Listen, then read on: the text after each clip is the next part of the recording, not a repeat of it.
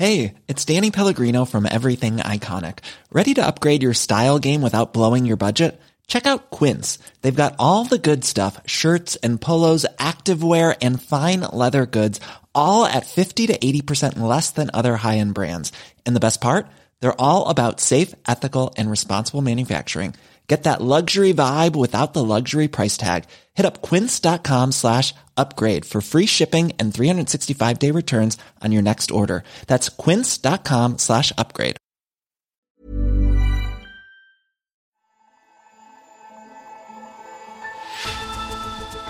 Hello and welcome to Babbage on Economist Radio, your weekly show on technology and science. I'm Kenneth Cukier, a senior editor at The Economist, and coming up on today's show, how would new Facebook regulations change the way we post, even for President Trump?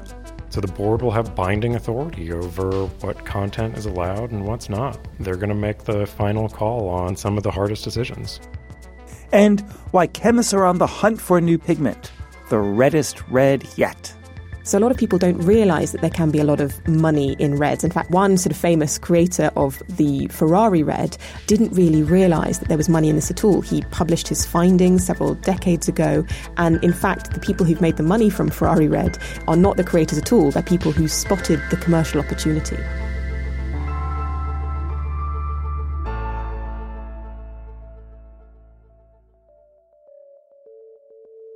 But first, 50 years ago this month, humanity's perception of the Earth and the heavens changed forever when Neil Armstrong left the lunar module and took one small step onto the surface of the moon.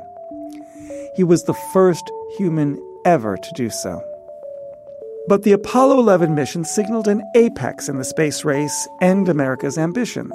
Since then, humankind has ventured only as far as the International Space Station, still safely in Earth's orbit. But this may be about to change. The Economist Briefing's editor, Oliver Morton, is the author of The Moon, A History for the Future, and he has been thinking about what the next 50 years may hold.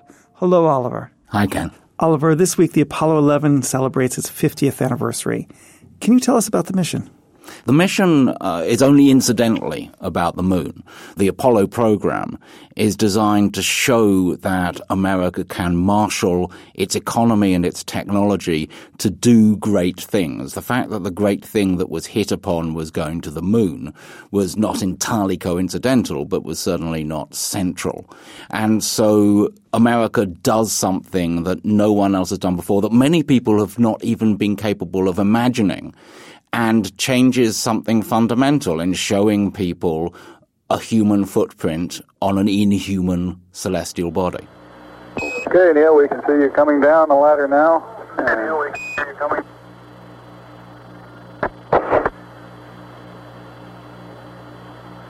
Okay, I just checked getting back up to that first step. It's that isn't collapsed too far, but if that That's one small step for man, one giant leap for mankind. So why haven't we gone back? Because the mission was accomplished. Because showing people that America could do this was the point. Doing it was less the point. Going on doing it was hardly the point at all. And so many people sort of like had this idea that now humans would, quote, colonize the rest of the solar system, and that using the resources of the moon would take up the rest of the century, and that then people would move on to Mars and to the moons of Jupiter. But this was all fantasy. And so that's why we haven't gone back. That's why no one has gone back, because no one has wanted to signal to the world what America wanted to signal to the world in the 1960s. It seems like today that's changing, that there are people who want to do such signaling. Do you think there'll be a new space race? I'm not even sure there was a first space race. The Russians were nothing like as serious about getting to the moon as the Americans were. So it was declared a race because the Americans were fairly confident of winning it. If you saw the space race in terms of who actually kept people in orbit longest, then the Russians were, the Soviet Union was doing very well. So your question about going back to the moon, yes, the people are undoubtedly going back to the moon, but it's not for the same sort of signaling, because going to the moon with the technology of 2019 is a significantly easier task than going to the moon with the technology of 1969. And although NASA is hobbled by the strange political constraints it finds itself in about what hardware it can use, it's still only going to take about a tenth of what it spent to go to the moon the first time to go to the moon a second time. The Chinese, who clearly would quite like to go to the moon, will go there by building out a human spaceflight program slowly and surely, which is what they've been doing for the past 15 years. So, yes, people will go back to the moon, and people will try, for their own reasons, to present it as a space race, but I don't think that it's really a race. So, other than the Chinese, what other nations are going to vie to get there? The Chinese are interested in going, so the Americans feel, or some Americans feel, that they need to go back so that they can, sort of like refuse to trade in moon rocks with the Chinese when they arrive. I think other nations are unlikely to go in the near term, though I'm sure India would in the longer term be quite interested in going. The other thing, of course, is that private individuals and private companies might go. SpaceX has already sold a provisional trip to the moon to go round the moon, not to actually land on the moon, to a Japanese billionaire, Yusaku Maezawa. And I think there might well be more of that. There's a UBS report that suggests that there might be a significant amount of moon tourism by the end of this decade. On the other hand, there's some more deeper concerns on the territory itself, such as who owns it, property rights, resources, and law.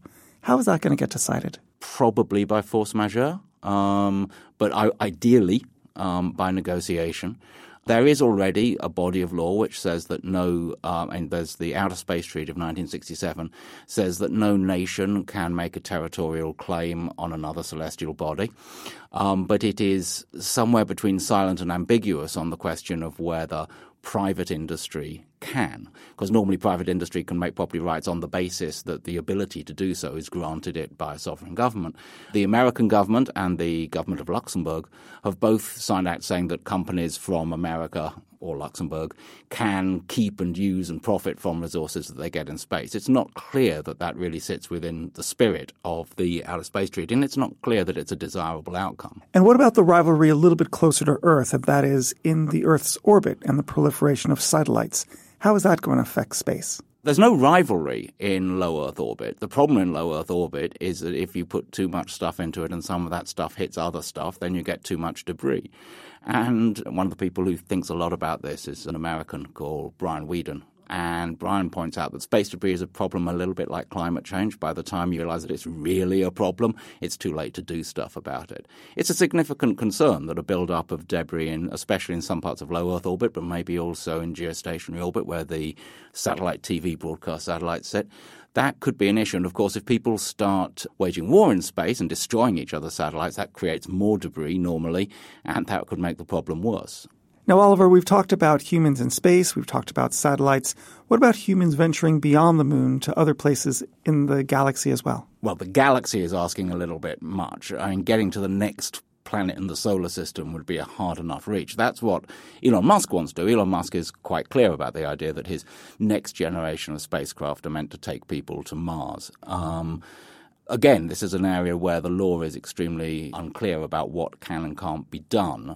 And there are people who have significant worries about the degree to which the Martian environment would be degraded by heedless settlement, to which a lot of backers of Mr. Musk would say, hell yes, that's the point. We want to go out there where the regulations don't matter.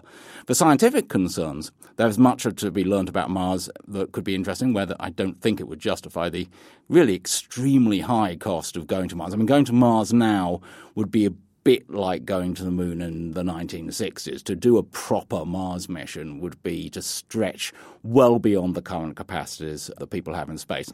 James Lovelock thinks that we're alone in the universe. What do you think? I think that there's an interesting point made by Arthur Clarke that the question of whether humans are alone in the universe is one to which both the answer yes and the answer no are equally extraordinary. Oliver, thank you very much. Thank you, Ken. And you can read more about what the next 50 years of exploration may hold in this week's edition of The Economist. If you like our journalism, take out a subscription. Just go to economist.com/radio offer to get 12 issues for $12 or £12.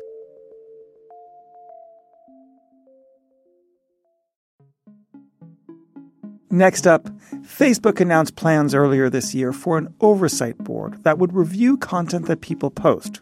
The social media network has come under fire for failing to moderate extreme content shared on its site. But how do you moderate a platform that has over 2 billion active users? That is a question that Brent Harris hopes to answer. He is Facebook's Director of Governance. I met Mr. Harris at an event at Chatham House, the Royal Institute for International Affairs in London, and I started by asking him how this new form of internal regulatory body would work. What we're proposing with the Oversight Board is to create a group of experts from across the world who will bring independent judgment to hard cases and questions and make a determination after deliberation on what's the right answer. Is this something that belongs up on the platform, or is this something that belongs down? And in the course of trying to figure out exactly what this institution should be, we've gone out around the world. We've talked to over 650 people through over 30 workshops and roundtables, people from over 88 countries, and also heard from 1,200 people via public submissions. This is a lot of people caring about the Oversight Board. What problem do you hope it to solve? So there are two things we're really hoping that the board will do.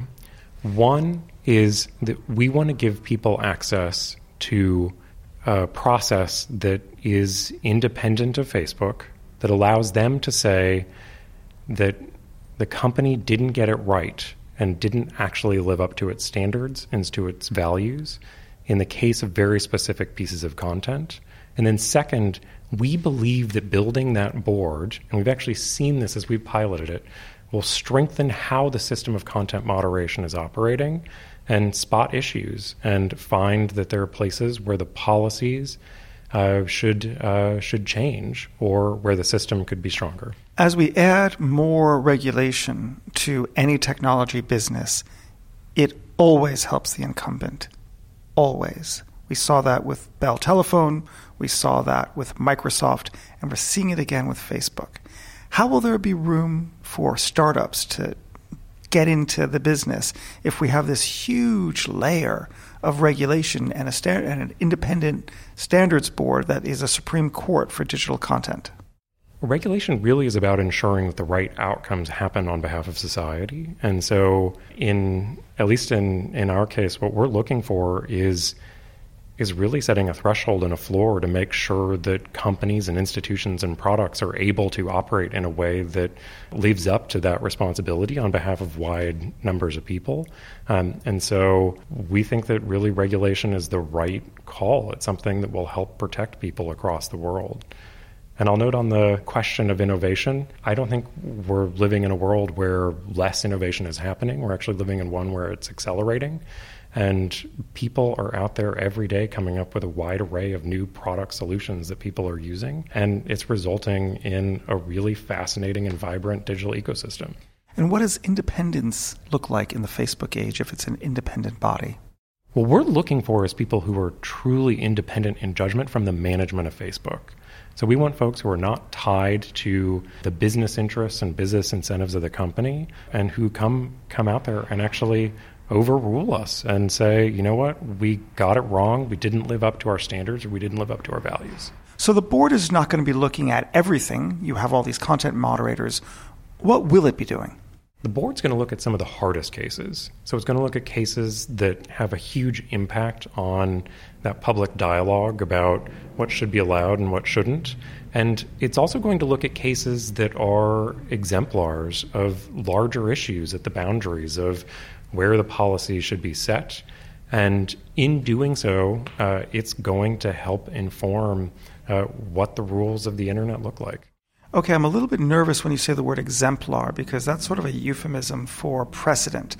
It sounds like as a Supreme Court, it's not simply adjudicating a specific case, but setting a wider set of norms and standards that the lower courts, if you will, the moderators, will adhere to. Is that what's planned? The board's going to be binding on specific pieces of content and in the context of individual decisions.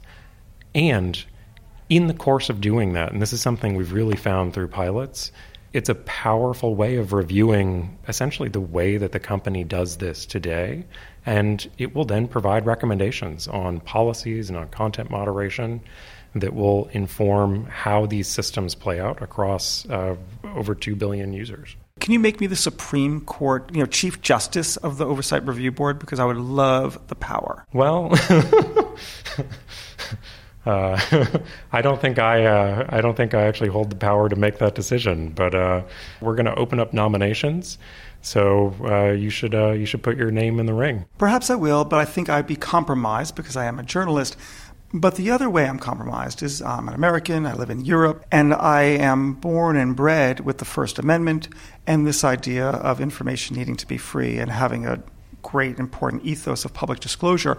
These are norms and practices and values that aren't shared internationally. How do you balance the sort of very positive free information, free flow of information ethos of the West with people from other traditions that don't actually have that appreciation? So what we're looking at is a set of principles that we've articulated, and those principles start with free expression and they start with voice, and that really is at the core of the products at a fundamental level. It's about how people communicate and come together. And we have a broader set of principles, and those principles include safety, and they include equity, and they reflect a number of norms and thinking that is global and rooted in an ongoing dialogue that's happened around human rights principles and around international principles for decades. What happens if the board looks at, say, a user who says vile and disruptive things that are usually not true, and the board recommends that you throw the person off the platform, but the person is the president of the United States? What does Facebook do then? So the board will have binding authority over what content is allowed and what's not. So they're going to make the final call on some of the hardest decisions. So Trump gets zucked. Brent Harris, thank you very much. Perfect. Thank you. Hi, this is Matt and Sean from Two Black Guys with Good Credit. If you own or operate a business, whether it's a local operation or a global corporation, partnering with Bank of America could be your smartest move. By teaming with Bank of America, you'll enjoy exclusive digital tools, award-winning insights, and business solutions so powerful you'll make every move matter. Position your business to capitalize on opportunity in a moment's notice. Visit bankofamerica.com/banking for business to learn more. What would you like the power to do? Bank of America, N.A., copyright 2024.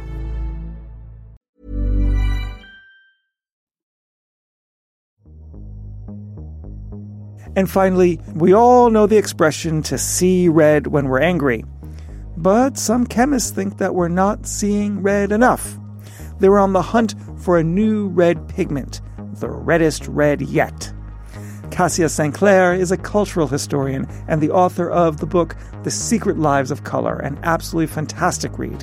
And she's here in the studio to tell us more. Hello, Cassia. Hello.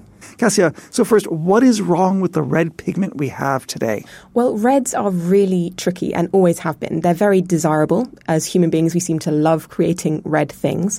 But we've always had a little bit of a problem with very colour-fast and durable red pigments. So one of the sort of classics of the genre is cochineal, which is made out of bugs that are native to cactuses. But more recently, the pigments that we've been using to, for example, coat cars haven't been as great as we might want them. They tend to turn chalky if exposed to too much light and air. There have been some developments. There's a famous red that is used on Ferraris, Ferrari red. But even that needs a little bit of protection with UV protective coatings that stop them becoming discoloured over time. So there is incredible demand for a red that could be more useful and is more durable outside. So what are we going to do about this crisis? How are we going to find a red that is durable? Well, it's not exactly a crisis, but it would be incredibly exciting and very valuable to create this new red. And so what is happening is that chemists are beginning to look for new sources. And one of the chemists who's really excited about this, excited about the opportunity, is actually famous for creating another colour. His name is Mas Subramanian. He's a chemist working out of the University of Oregon. And he is most famous for creating yin min blue. And he's hoping he can repeat the trick with red. Why did we need a new blue? He wasn't actually looking for a blue when he found yin min blue. It was created entirely by accident. He was trying to create a material with specific magnetic properties, and instead one of his research students pulled something out of a furnace and it was bright blue. Now, Professor Mas Subramanian knew quite a lot about colour. He'd worked at DuPont for a long period of time, and so he knew that blues were very, very difficult to make. And when he saw this particular very bright, luminous blue, he thought, hang on a second, I might have created a gold mine. And it turned out to be fantastic. It created a huge buzz around colour and a huge buzz around his work. But having created this, as I said, by accident, it made him think about other gaps in the colour market. And that's when he happened upon reds. This is a show on science and technology, but I've got to ask, if I create a new colour, what do I get other than fame? Where's the fortune? So a lot of people don't realise that there can be a lot of money in reds. In fact, one sort of famous creator of the Ferrari red didn't really realise that there was money in this at all. He published his findings several decades ago. And in fact, the people who've made the money from Ferrari red are not the creators at all. They're people who spotted the commercial opportunity. Once you've created your colour, you need to be quite smart about the rights and how you go about creating it. So now, having achieved this great success and found green in blue, he wants to replicate that in red. What is he trying to do now? There are several different avenues that he and his team are looking at. One is looking at rubies, which are naturally red. But a problem with that approach is that rubies aren't a great pigment in and of themselves. So when you grind them down, the more finely they're ground, the paler the colour, which isn't what you want. What you want is a really bright, saturated red. So, while they're hopeful that if something has sort of a similar structure to ruby, it might prove a better pigment, there are some problems with that approach. A second approach is looking at another kind of red pigment, which are sort of made out of metals like lead. At the moment, there are sort of great lead-based reds, but they're quite toxic. So instead they're looking at tin, and they're hoping that tin might prove a more valuable and stable source of red without the problems of toxicity. What is the technique that they're using to actually uncover these new colors? Is it all simply a matter of accident, like this Yin Min blue? Quite a lot of colours are found accidentally, like Prussian blue, and the colour mauve, the dye mauve, which was the very first aniline dye, was actually found by a chemist who was trying to make a cure for malaria. He never managed that in his career, but what he did give us was an entirely new colour.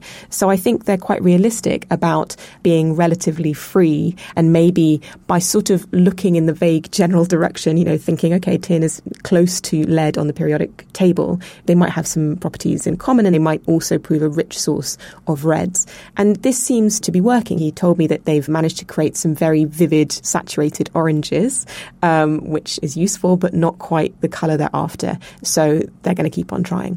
Just so our listeners can visualize what this red will look like, imagine the Economist logo.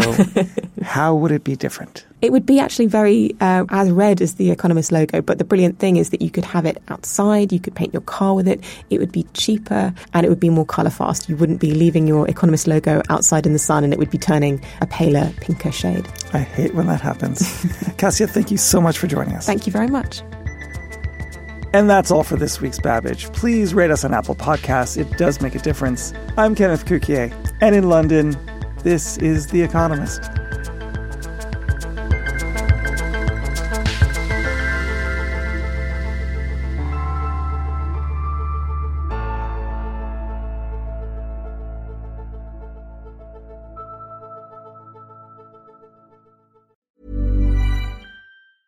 Even when we're on a budget, we still deserve nice things. Quince is a place to scoop up stunning high-end goods for 50 to 80% less than similar brands. They have buttery soft cashmere sweaters starting at $50, luxurious Italian leather bags, and so much more. Plus, Quince only works with factories that use safe, ethical, and responsible manufacturing.